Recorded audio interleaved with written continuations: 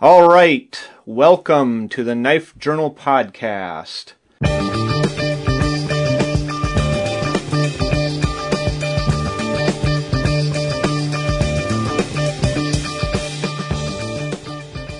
My name is Kyle Versteg. I'm here with James Noka, and this is episode 58. Welcome aboard, people. Podcast listeners, we love you all. Yep. What's been going on? You been digging out like buffalo, or not so bad? No, that we only got about 3 inches of snow up here, and it's melting now because it warmed up today. Yeah, we got about 2.5 feet, I think, total. Jeez. Not like buffalo, and it's warmed up today. I don't even know what the temperature is outside right now. Yeah, but it's warmed up quite a bit today, and the snow is kind of packed. But I was plowing. I mean, we were getting 6 inches overnight, and then 6 inches in a day for like the past week. Well, and it finally settled down. I mean, it's crotch deep. Well, if you look at Buffalo, they have that. There's photos of people's roofs where they're trying to shovel off the roofs, and the snow is taller than the men walking around on the roof. Yeah, like I don't know, how do you even have a house that can like withstand that? Well, you have to build it to code and to meet the snow loads. You know, I mean that's if I lived there, I would have a metal roof. There'd be no way I would try to deal with that with shingles, because even when you're shoveling it off, I mean shit, that stuff just. You pull off the shingles, and if you got a metal roof, you get one little spot starting to heat up, and the whole roof will heat up and slide. All the snow will just slide off. Yeah, and a lot of times it won't even stay on it long enough to. Usually it slides off on its own without it gets to a certain weight, and then it just slides off. Yeah, less friction up there. But still, they were saying I heard, I don't know how true this is, but I heard some numbers. I was like 8 feet of snow. I was like, and then I heard a 12 foot of snow. I was like, what? 12 foot of snow? Yeah, that's crazy talk. Did you? I know. I mean, I saw pictures of doors blown in. The snow covered up the doors, and I saw some pictures of people using snow blowers trying to get out of their driveways and stuff. And they're like, it looks like 7-8 foot of snow. So I don't know. It's pretty bad. Pretty bad. Just a good reason to have your pantry stocked. Yeah. I mean, with more than just bread. This is true. So, Anthony sent me a mud bug. What's that? It's a lockback sod buster. Okay. See that? It's got paper micarta, natural paper micarta scales. Mm-hmm. It's got the typical carbon steel blade. Mm-hmm. That is the typical shape of a sod buster. The handle, I think it's like a sod buster kind of on steroids. It's a little bit bigger physically than a regular sod buster. Uh-huh. But it is actually a very nice folder, and it's in 1095. Uh-huh. And I started the patina on it already with an apple. Oh, okay. And it looks like it's going to be a really nice back pocket knife. Cool. Yeah, real sweetheart. And then another acquisition was this Teardrop Jack. I think you have one of these. The case Teardrop Jack. Yeah, I have that. Yep. Where'd you get that? Kaufman's Hardware. Yeah, that's where I bought mine. Yep, he got some more of them in. Just a nice, boy, what a nice knife. Yep. What a nice knife. So I think since the last time we did one of these, I had done the podcast with Anthony. I don't think we had one between, have we? No, we haven't. So it's been quite a while. Anthony Scullambrini is who he's talking about, and the podcast is Gear Geeks Live, but I don't think they've released it yet, because I went looking for it. Yeah, no, it's not up yet. I haven't seen it. Yeah. But we chatted for like 3 hours. Yeah, you can. I might have pissed some people off, but well, you know how it is. Yeah, I do. I do know how it is. Sometimes, I don't know. You can't be all things to all people. No. I told a couple nice stories though, and we had a good time. Huh. We had a good time. We were drinking scotch, and he's a nice guy. Yeah. So what have you been doing with yourself? You've been making knives, I see. Yeah, tons and tons and tons. I got my shipment of heat treat stuff back from TM Hunt. Oh, by the way, he wants to come on. So whenever he gets Skype, I'll just record a quick thing with him. We could do a 3-way Skype, but everybody's going to have earphones on because I'm not going to deal with echo crap. Right, and he's going to record, and then we'll probably just splice it in. Yeah. Because the audio is significantly decreased when you try to record directly from Skype. But anyway, I got all my heat treat stuff back from him, so I've been trying to put handles on and finish all those. And then I've got that Grendel that's burning up the world. Mm-hmm. So I just do those as a one-off basis. How many of those have you made so far? Oh, I think I'm on 5 or 6 now.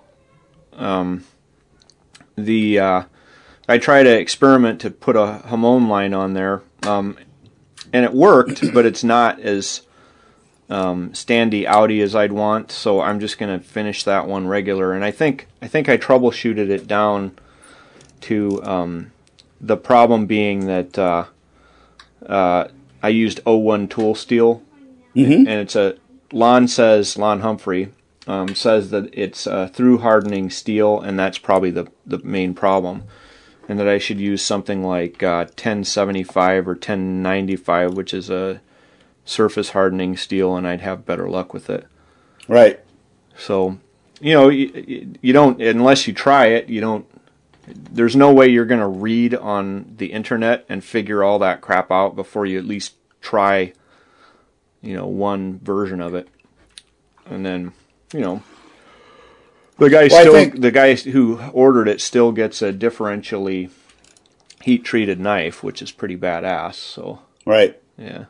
Well, I think I was thinking that maybe that such a small blade, you might have had some heat. It wouldn't have been so distinct because you didn't have quite as... it's kind of hard to heat that one spot up and not heat the rest of it up. And so I was wondering if that line of demarcation wasn't quite as pronounced because of maybe some heat bleed into the part that was covered. Could have been. I doubt it though, because those are like 1.25 inches tall, and you should be able to get some pretty good differentiation with 1.25 inches tall. I think the mistakes that I made were that I didn't hand sand it all the way. I think if I do it again, I'm gonna try to use like a different steel and then hand sand it and then etch it. I think that'll work. I think W2 is also a real good steel for that people talk about. So it makes it nice looking. I mean, it's a neat feature on those knives. Well, right, yeah, and it'd be cool to be able to do those Grendels that way. But if I'm going to be doing hand sanding and stuff, and people want that, then I'm not going to just sell that for the same price. Right. That's kind of cool. It's a neat feature. Makes it stand out. Yeah. Now you etched that, right? Yeah. Well, I etched it, and it got a little bit of a line on there, but I think again the problem being that it wasn't drastic enough, and I think there are two reasons it's not drastic enough. One is that I didn't hand sand it enough, and the other is that it's the wrong steel. Mm-hmm. So anyway, other than that, I'm trying to think what else.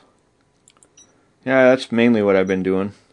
Yeah. Of course, now it's time to start getting ready for Thanksgiving. Yes, that's what we're doing right now too. I've got the whole family coming up my kids, my grandkids. I'm so excited my grandkids are coming. Sweet. And we got enough snow that I'm going to be running around with the zombie and the snowmobiles. And nice.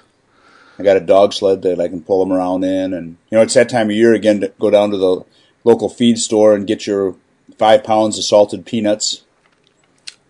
What's that for? Do you guys... Oh, I don't know. It's just this time of year. Snack you go, on them. Yeah.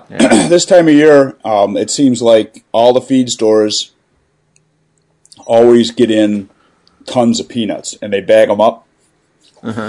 Tons of salted peanuts. And I don't know, that's just been every chance I get during this time of year, I always try to get those 5-pound bags of peanuts, because they're pretty cheap. They just buy them in bulk, and then they bag them up. Yeah. I want to say they're like $5 for a 5-pound bag of salted peanuts. And I love them, and it's like a tradition around farming country that they always seem to have. You go to the grain mill or the feed store, and they seem to always have 5 pounds of peanuts. So I don't know, just a habit I got into a long time. It's like the only time I ever buy salted peanuts is when I can get them at the feed store. Yeah. So I'm all excited about breaking into that, and then the whole meat project thing is going like gangbusters. My wife's about ready to kill me. I've got like 35 pounds of meat in the freezer. Yeah. I did a capicola, man. You ought to see that thing. It is freaking awesome. Cool. You take the I think it's called the capa muscle. Copa muscle? Yeah. Out of a butt. Out of pig. Yeah. Yep. And it's part of their deltoid. Yep, exactly. And you trim that up nice and make it nice and rounded, and then you cure it with a certain amount of spices, and then you take it out of that in, 7-8 days, and then you wash it off, and then you put cover it with paprika. Yeah. Like just coat it with paprika and then hang it, let it dry. Yeah, they'll also put in addition to paprika, depending on how spicy you want it, they'll put a little cayenne in there. Yeah. And, I don't like pepper. I don't like it that spicy. Yeah. Well, you just put a couple sprinkles, Yep. And I made a bunch of Canadian bacon and which I really love. And then I did those brezola. Yeah. I did a big stack of brezola, and I did actually like a venison leg. That's brezola too. Sounds like the dog. Sounds like the dog was, during the podcast, Anthony wanted him to bark and scream. He thought that would have been funny if he was on there, and but no, he didn't. He was totally asleep. Totally asleep. So deer season up here. And I didn't see a deer. Yeah. I saw some tracks. Yeah, you guys have so much woods up there that they're not as concentrated as they are here. Like because we just have woods and like little spats here and there, you pretty much know that there's going to be deer in there. Oh yeah. And so you can just drive hunt them. Yeah. Which you may be able to do up there, but I think up there you're going to have to use a lot more scouting. Yeah. So pretty much all year long, kind of be looking to where they are and have trail cams up and stuff like that to really that's pretty much the only way you can do it. Yeah. And it takes a lot of time. Yeah. And a lot of guys, they go and they sit in the same spot every year, and they either yes or they no, they see deer. But I don't know. Me, I like to walk around. So I know it's not the it's probably not the best way to do it, but it's a time thing. You know, and I stalk pretty quiet, walk around pretty quiet. Take 3 steps, stop, look around, wait, take 3 more steps, walk, look around, wait. Yeah, I've done it that way. It's harder. I kind of prefer to do the scout and do early season scouting, and then know where to put the stand, and know if back when I was doing a lot more of this, I didn't. There wasn't such a thing as trail cams. But nowadays, if you've got trail cameras up, you know what deer are in the area. Right. And so if you see some buck and you're like, geez, I don't know if I want to shoot this one because a bigger one might come along, you're going to know if a bigger one is going to come along. Right. Because it's funny too. A lot of people up here actually road hunt, which is it's somewhat illegal. Yeah, probably not the best way to do it, but yeah, there are I don't do that. Too. I don't do that. But there's guys right now. I mean, we got enough snow; it's hard to walk in the woods. Yeah. We've got guys that are using snowmobiles, driving through the woods on snowmobiles because they cannot. They just can't get, around. Yeah. The other thing you can do, if there's a lot of snow like that, is the deer can't get around either. Right. So what you can do is, figure out where their food source is and where they're bedding down, and where water is, and take your snowmobile and make them a trail. Because they'll use it. If there's an easy way, nice groomed trail, they're going to go ahead and follow that trail. So then you can set your stand up there, go out at dawn and go out at dusk, and you'll see deer because they're going to use that easy trail. Yep. Other than that, the other thing you can do is just take big long scouting hikes and just try to transect a big section of land, and sooner or later you're going to come across a trail, and then you can kind of follow that and see where they're going and all that. But with that much snow, it's hard. Right. I was hunting with actually using a 44 Magnum lever gun. Oh, cool. Which is kind of one of those unusual rifles for me to hunt with, because I usually hunt with some kind of long range shooter, but I never stepped out of the woods. I mean, I was in the woods the whole time. I probably never had 100 yards. Well, I bet you I never had a 150-yard shot that I could have made in all of those, in all the walking that I did. But like I said, all I saw was, it snowed like crazy opening day, and it just totally screwed them up, and they were immediately not running around, and I think people were having more success later on after the things had settled down, and I think that was one of those deals where they had to kind of get used to all the snow this early, and they kind of changed their, when it snows like that, it changes their habits. So they had to get in tune with what was going on with the snow. So let's see. Now, when is hunting season for you? Oh, that's already passed, come and gone. Well, there's bow hunting now, but again, the problem being that I don't have land that I can go to. So that really doesn't do me any good. But then coming up like first week of December or something, there's shotgun season 1, and then like a week later it's shotgun 2, and then there's like a muzzleloader season, and then a lot of times there's like a January antlerless season, and that's the one I do most often. During your shotgun season, are you allowed to use pistols? Yeah. That's what I usually use is my 44.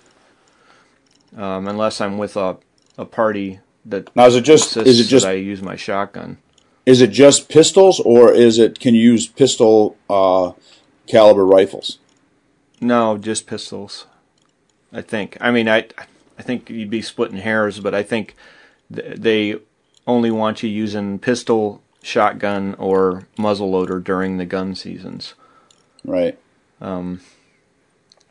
Yeah, so that's coming up. But I don't know if I'm going to do much this year. I might go the January antlerless, but other than that, just for meat. Yeah, that's all I want it for. I don't. Yeah. I don't trophy hunt. Yeah. Well, I like I said, I did some of that cured. What I did with the rear legs was I cured, and then I smoked, cold smoked. Okay.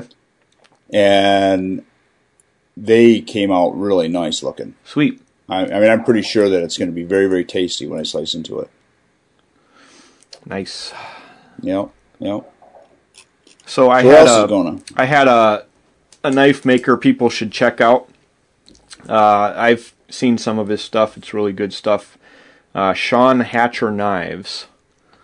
So if you go to hatcherknives.com, you can see some of his stuff. He's got really kind of neat handle stuff.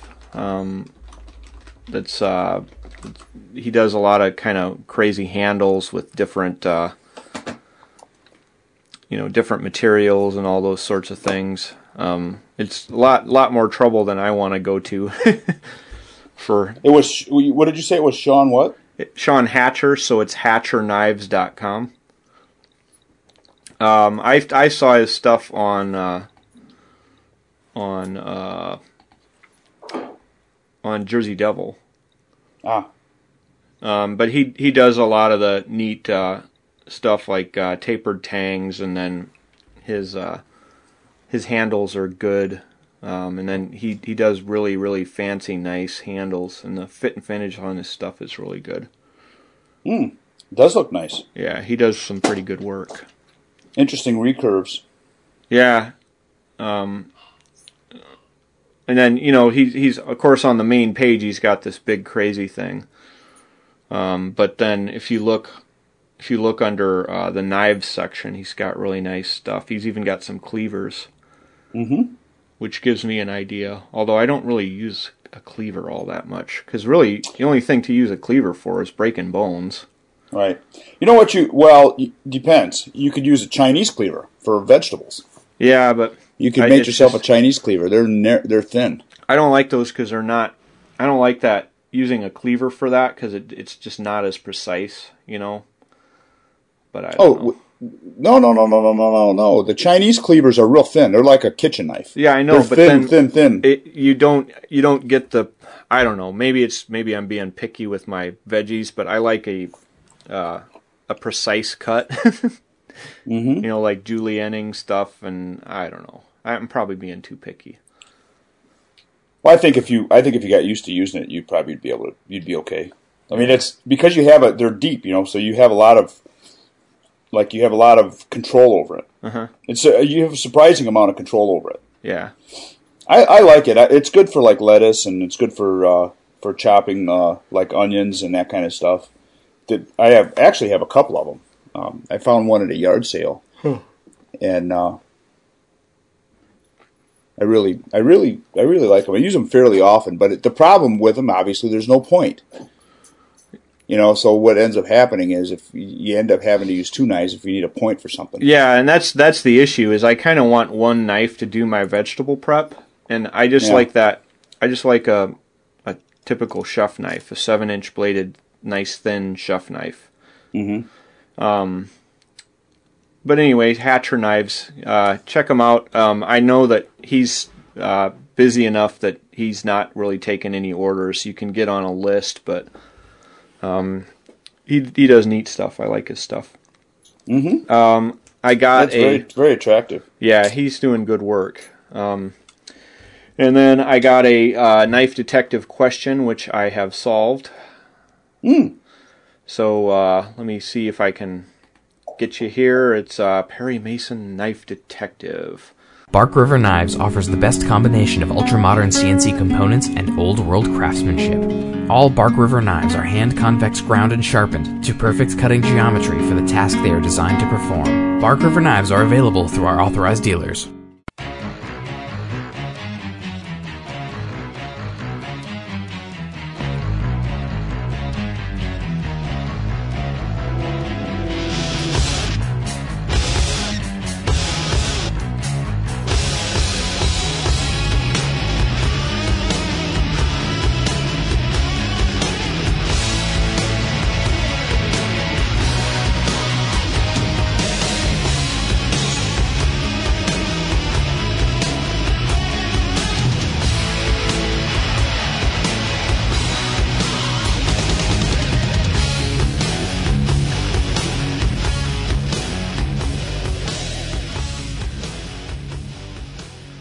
and it was actually on my it was on my knife Facebook page.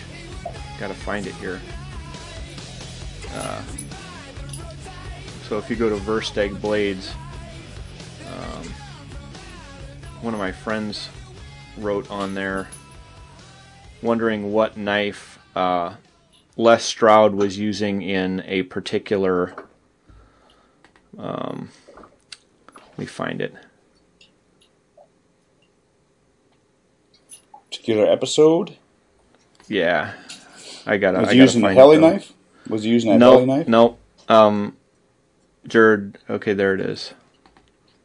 Okay, so the question was, what style of blade did I see Les Stroud using to split kindling on his Arctic Tundra episode? And I kind of went back and forth, because if you look, Les Stroud has a knife out with Camillus called the 19090 Les Stroud Ultimate Survival Knife, and it looks kind of like a folding puukko, but it's got a indexed place for your finger, and it's got, the handle doesn't look super comfortable, but it's got the right shape, kind of, Mm-hmm. So that was one thing, but then he posted an actual photo of the thing, and it's you're gonna laugh. It's like a $10 knife. Huh. It's the Winchester Hunter. Huh. Yeah. So why you use that? I have no idea. But it is a pretty neat little. What's a $20 knife, I guess. But it's so if you do an image search for that, it's a pretty standard looking hunting knife, with a place. It's got an indexed handle, and it's got looks like nickel or steel bolsters with a wood handle on it. And he probably used that because that's probably the knife you'd have with you, type of thing, And he's kind of shown what to do. So that's a little knife detective for you. Nice. Now, let's talk about turkey prep. Well, did you? Okay. So, how are you going to do your turkey?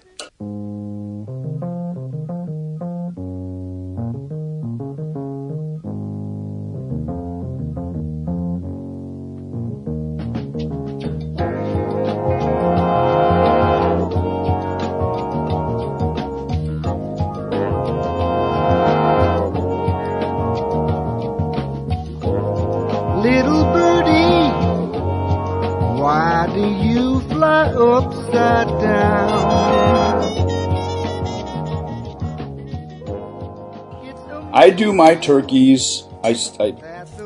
This has come from years and years and years and years of watching my grandmother do it and moving to watching my father do it, and now we do it this way. Okay. I use one of the roasters that I use is my grandma's turkey roaster. I don't know if you've ever seen one of those things, but you can buy them. The ones you buy today are, I think, made by Nesco, or there's another company Chicago Metallic, I think, makes some too, but and they're not near as deep as the one that my grandma had. I got from my grandmother, and the one I got from my mom and dad. They're real deep. I think the one I got from my mom and dad is a Hobart, but they're old. They're like from the 40s. Yeah, Hobart is a great company, by the way. Yep. And so, what I do is I peel the skin back, and I take butter, and I make an herbed butter, and I put underneath the skin, between the skin and the meat, and I rub it all really good, and I just fill it up with butter, and then I roast it in the turkey roaster. Yeah, and it really comes out nice. Now this year we do 2 turkeys because I always have like 20 people that come here. Right. So I got 2 20-pound turkeys, and I'm going to do one of them with a traditional bread stuffing. Okay. And then the other one is going to be a Canadian meat stuffing. Okay. It's like the filling from Canadian meat pies. So it's got some sausage and some ham. Oh, cool. Yeah. some potato and some onion and some spices, and it really, it's one of those things that makes the bird real juicy. And because I cook them in those roasters, they are always really, really juicy. I mean, I don't know what it is about those things. People cook them in the ovens and they dry them out. And for some reason, I don't know if it's because of the steam in the roaster, or it captures it the way it's designed. I'm not quite sure, but they're always real juicy. Yeah. Well, and then people tend to cook them too long is the other thing. And then I think the one reason you're having success is you're forming a oil barrier, which will prevent a big chunk of that moisture from escaping. Yeah, that could be true. So I always get questions, do you brine your turkey? And my answer is yes, if it is a fresh turkey that is not already brined. Yeah. And the chances are whatever turkey you buy is not going to be a fresh, unbrined turkey. Unless you go down to the meat market. And I do that. Right. We get ours from our local meat market, and we have a huge turkey farm just south of us a little ways, and they, that's probably where the turkeys, I'm assuming, that they come from. But we get them from our local meat market, and you order them. You say you want them 20 pounds or you want them 18 pounds, whatever, and they come real close. And I pick it up. I picked ours up on Tuesday, and so Wednesday, and I could brine it Wednesday all day, because I always put the butter in on the morning of Thanksgiving. Yeah, is when I put the butter in. So I could brine it, but I haven't. Yeah, if it does add something. I just and if I'm trying to bake or make a fresh turkey, I will brine it. But what people are going to laugh, but you want to know what kind of turkey I get? I get a butterball. Yeah, I like butterball turkeys. I always have. They're delicious. Yep. They taste good, and so Have you ever done a wild turkey? I haven't. And in that case, I would brine the shit out of that thing for days, because it's going to be, they're usually pretty tough. Yeah, so I would brine it, and then I have two preferred cooking methods. My all-time favorite is to smoke it, and then while it's smoking, baste it with melted butter, and you get the juiciest, tastiest turkey you've ever had in your life, with a nice crispy brown skin. And that's my favorite way. Oftentimes the weather up north here does not allow me to do that. My second favorite way is to use a turkey fryer. And it's basically just a huge pot with a bunch of peanut oil in there. And you get it up to a certain temperature, and you drop the turkey in. Not drop it, because you'll get... I mean, they're dangerous as hell, but that's my second favorite way. They cook really quick, and they're always perfect and juicy. But a couple things you need to know is the temperature for the oil, and if I remember right, I think it's 350. And then whenever you're moving... It's right just below the flash point. Right. Well, you use peanut oil, and the peanut oil has a flash point that's way high, because that's what I a lot of times will quench my knives in, and a lot of times that even at 1500 degrees or whatever, it won't. Doesn't flame up? No. A lot of times it doesn't.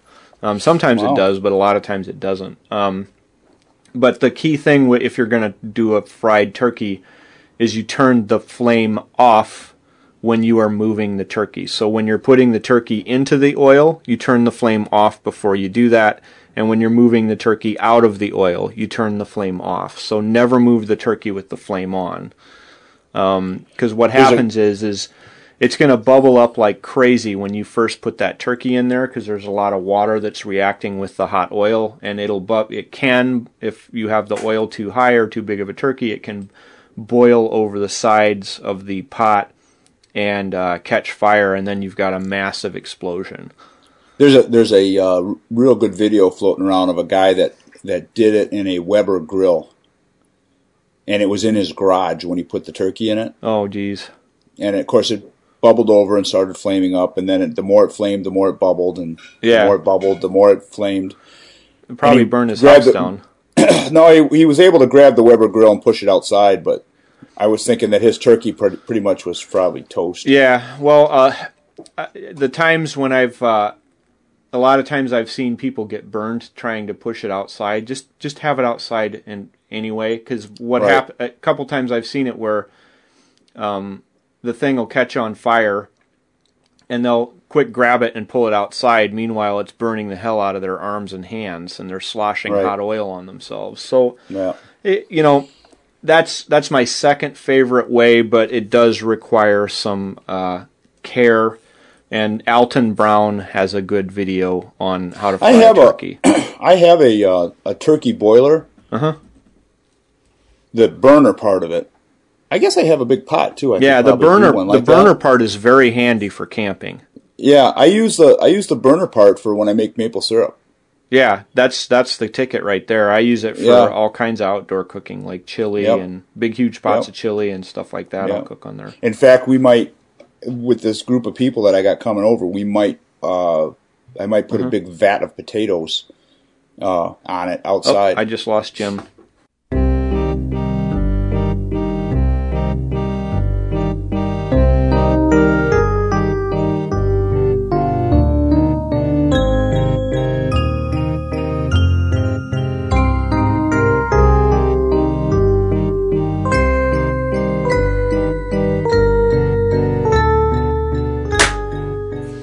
Well, that was a snafu. That one was my fault. The internet went down. That's all right. Usually mine's pretty reliable. Anyway, I think we've cooked that turkey pretty well.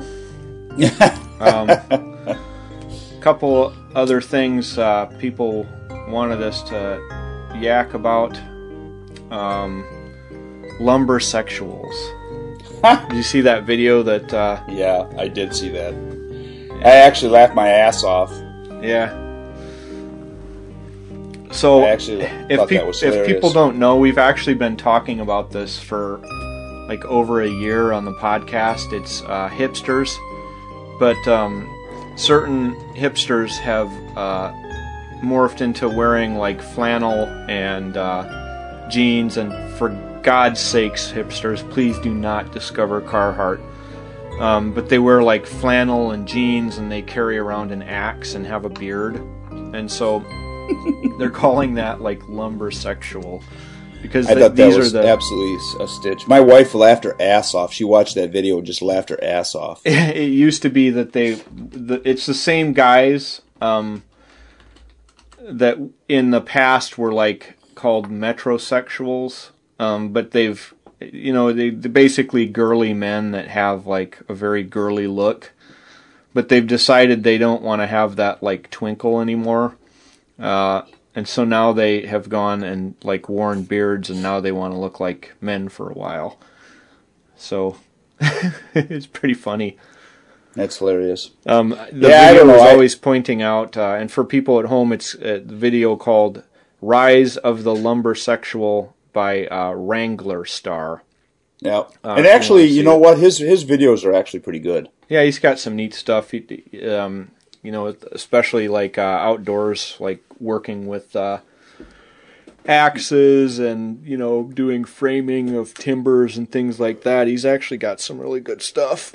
Yep, I recommend that channel. Yeah, you're making me yawn. Yeah, I don't have much time. Yeah, it was that video was actually hilarious, and those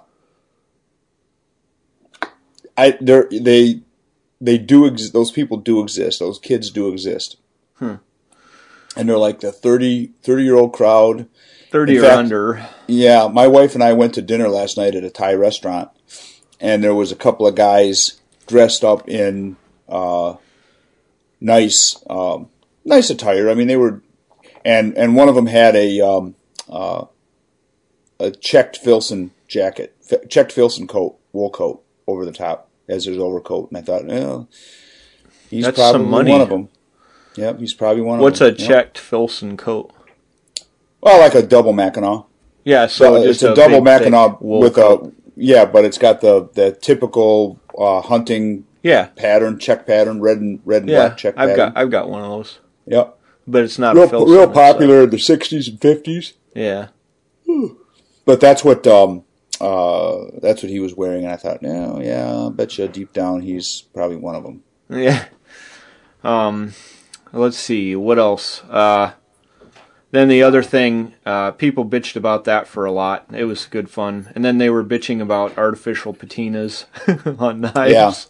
Yeah. Well, I thought that was a good line. An artificial patina is what they're putting on. Right. Well, that's what I said, is like they kind of want this patina of manliness without all the effort, and it's like turnkey manliness you can buy at the mall. Yeah. So yeah. That's kind of what I thought of the whole thing. And then a couple other topics. Corey Murphy wants us to talk about Airsoft. And the guys that like dress up in tack gear and all this and play Airsoft. I can't speak to that because I really don't know anything about it. No, I don't either. I play with real guns. So you've got a Stormy Kromer hat on, I see. Oh yeah, these from Michigan. They're from Michigan. Yeah, that's my favorite. This company's from Michigan. I think I have one up here even. Yep, I've got a whole bunch of those, but this is a waxed. The waxed cotton one. Okay. And I have a wool one for when it's really, really cold. And then I have a Filson that's kind of like this too. Yeah, I've got like a half a dozen of these. This is my hunting one. Yeah. So it's Hunter Safety Orange, nice wool cap. So look those up, guys. Actually, the way I found out about them was through our man in the field. He's got a whole shit pot of them too. Yeah, they're it's an interesting story. I guess the guy was a professional baseball player, and that was his name, Stormy. Yeah, and he was also back in the 1900s, ball players.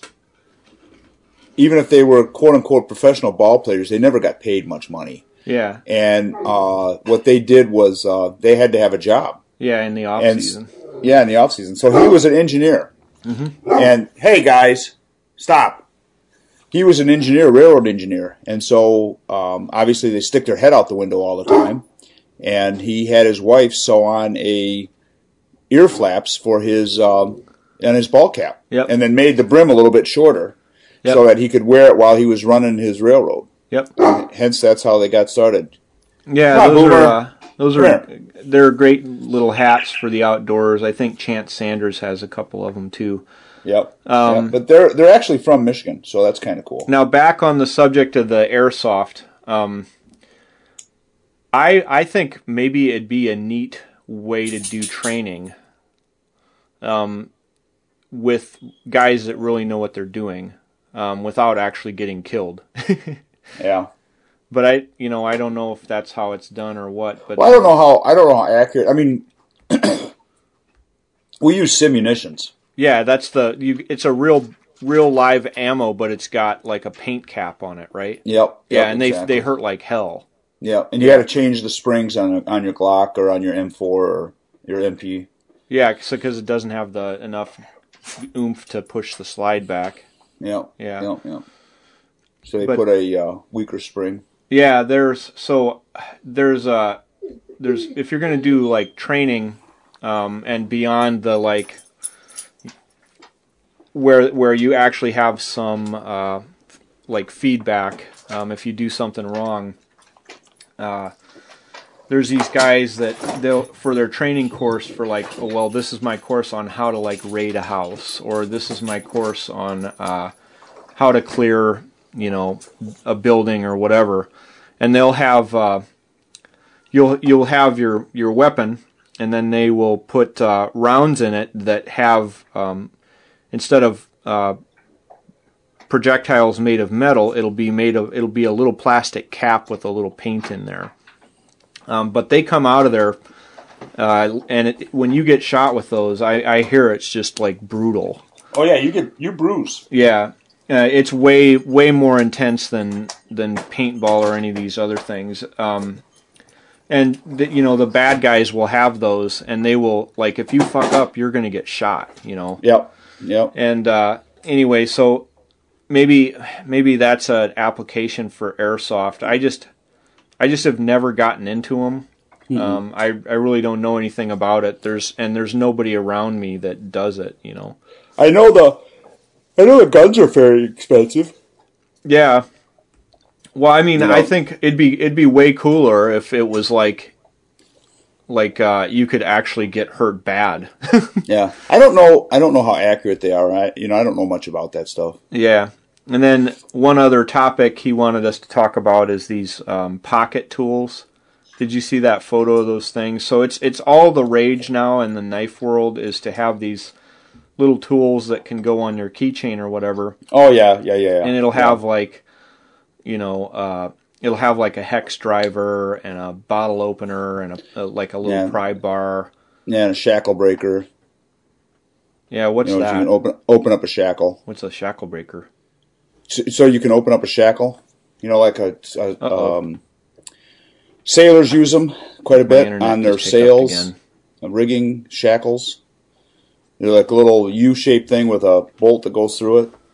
Yeah, you're blinking. Yeah. Well, we should think about finishing up here. But what's a shackle breaker? It's a Kathy. Can you push the button for me for some coffee, please? Shackles are the U-shape. It's like a link that you that a bolt goes through it. Oh yeah. And they're flat, and they're usually anchor. Boat shackles. People use them. Yeah, anchor shackles. They use them on sailboats.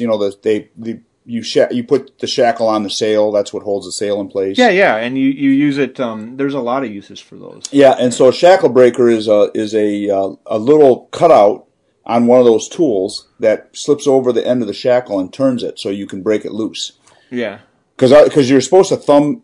They're supposed to be thumb tight, but they end up being way a lot tighter than that. Yeah, a lot tighter than that. And so, because you don't want them to come undone while you're anchored, for example. You don't want them to come undone while you're under sail. Yeah. So, did you get that email I sent you about...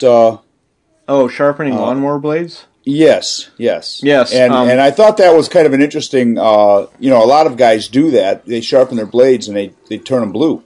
Yeah. And they typically ruin the heat treat on the blade when they do that.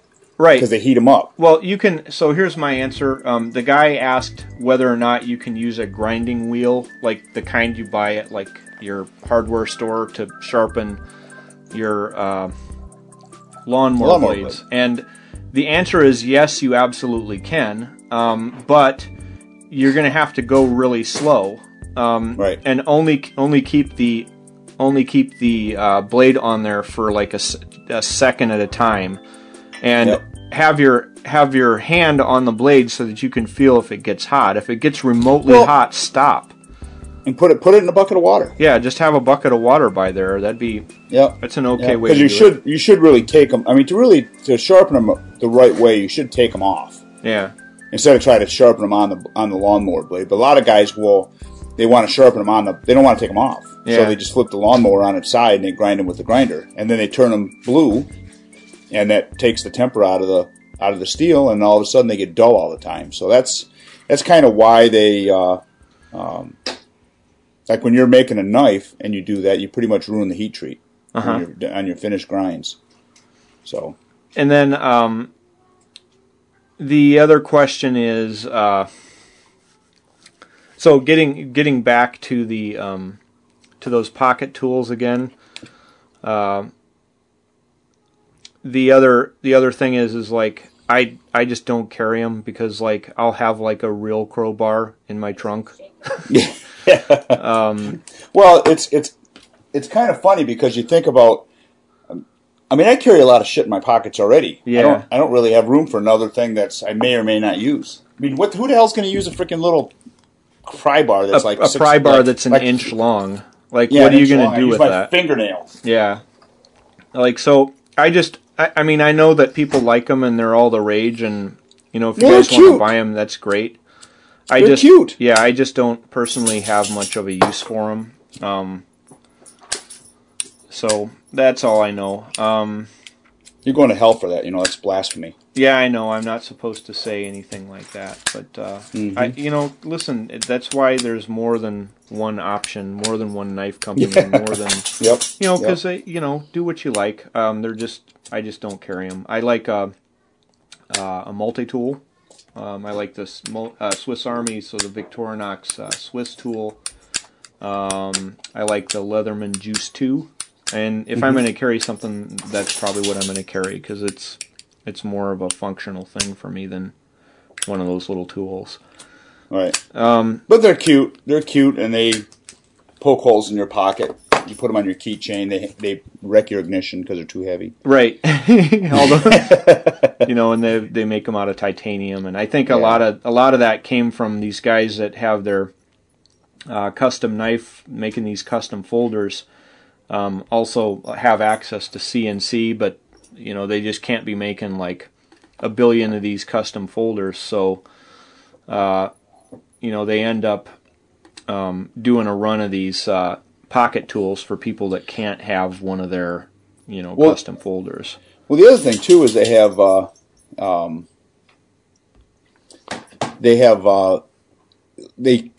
when they nest some of those things together, when they water jet that stuff out, a lot of times they'll have cutouts, and so they'll make something out of the cutout.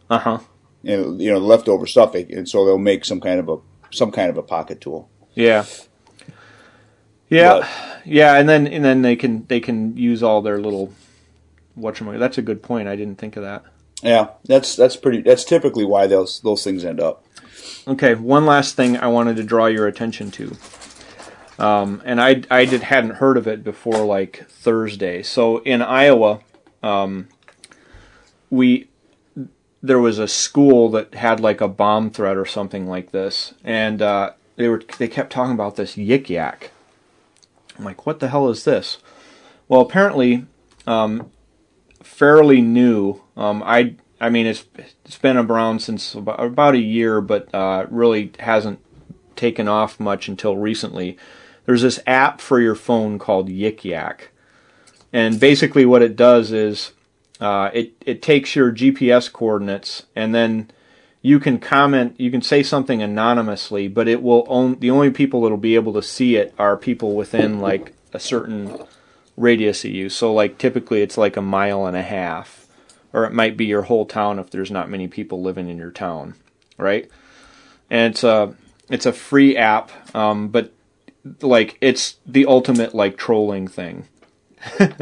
So like you can troll people at Walmart. Oh well, isn't it the object of that? Isn't that for like you have all your friends? I mean, I can see this as like a high school thing. Yeah, it is. You have all your friends have this, and they're saying, okay, we're going to meet at Guernsey's, or whatever little diner that they hang out at, and so that anybody that's in a mile or whatever it is from your spot knows that you're there, and we're all going to go there.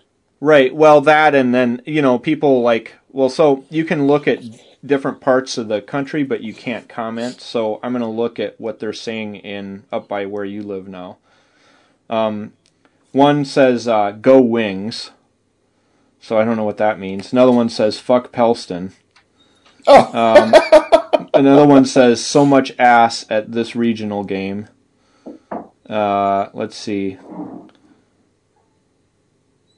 How do you look at the where the spot is? Well, it'll if you load the app on your phone, it'll automatically go to where you are. So within whatever radius you are, it'll automatically go there. But then there's like a little button for peek, and you can look. So I've looked at Pelston and where you live, and Traverse City, and different places. You can see what they're yakking about. It's typically like young folks that are using it. Mm-hmm. So it's just craziness, and you control people with global warming on there. That's a lot of fun.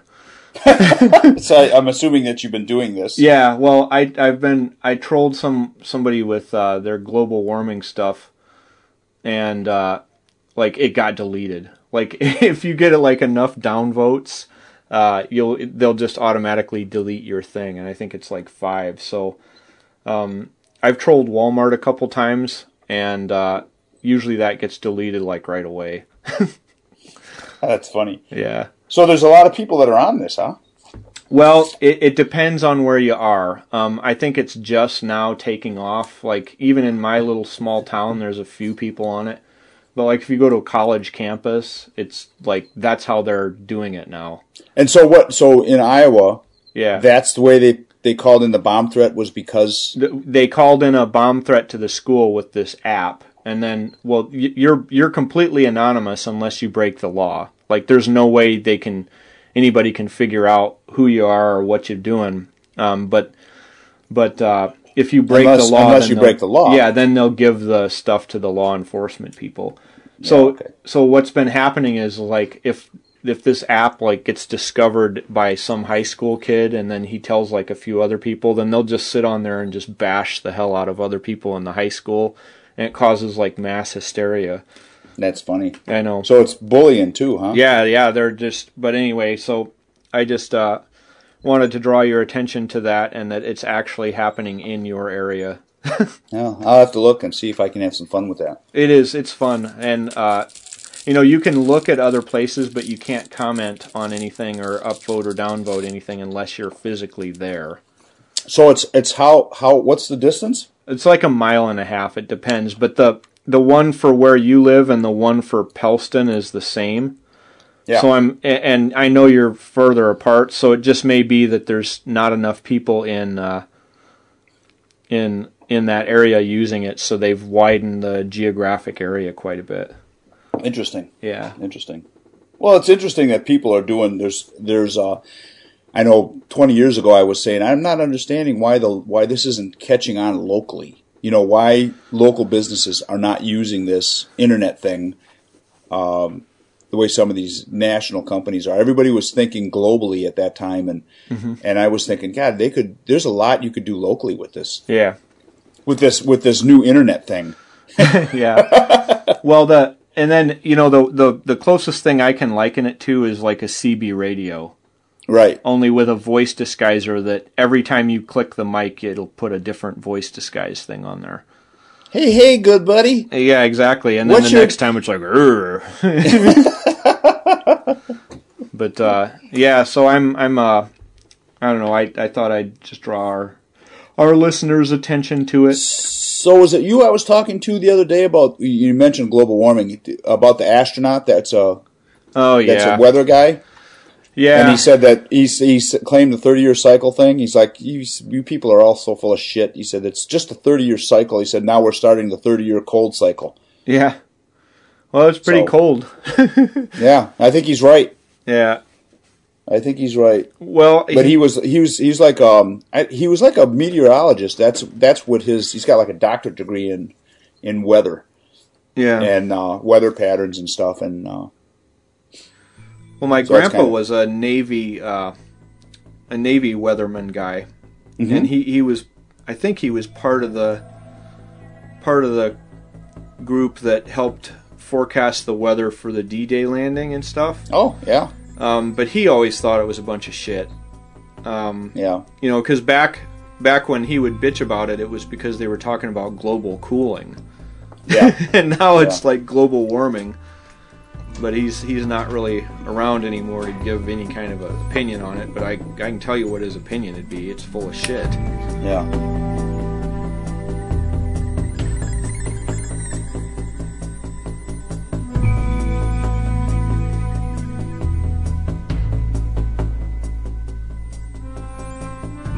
Yeah. I'd like to think that we do it here. I don't either. I got to go. My wife is starting to scream at me a little bit about... We got all this company coming. Like, my kids are going to be here for like a week. And I got to get the house ready to go and help her out. And I got to get some meat tossed on the smoker, and I'm going to cold smoke a couple of pieces of bacon. Oh, cool. Or a couple of Canadian bacon. Yeah. And get that squared away. And so with that, I think if you got nothing else. I got nothing else. Okay. Like us on Facebook, Knife Journal Podcast. Come to theknifejournal.com, where we have a forum there. And send your emails to, if you have any questions, to podcast@knifejournal.com, and we will read them or address them on the air best we can.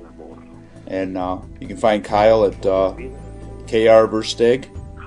Yep, me on Facebook. James Noka on Facebook.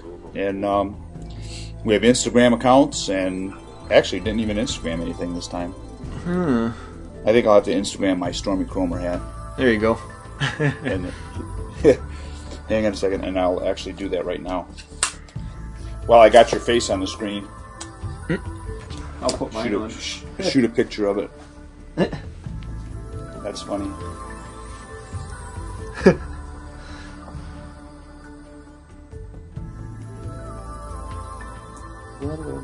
Yeah.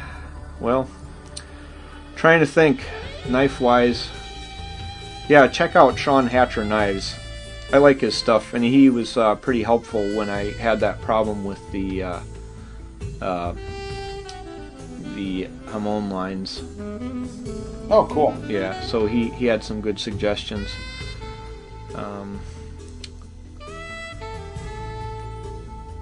Stormy discussion. And check out Stormy Kromer hats. I know they sell them a lot of times at Cabela's, and you can get them at Scheels if you have those around you. They the other thing they do too is they have coats, and they used to have wool shirts too, but I guess they just discontinued the wool shirts. But they have coats and vests. Cool. So, all right. Well, with that, keep your knives sharp and your friends sharper, and we will catch up with you next time. bye. Bye-bye.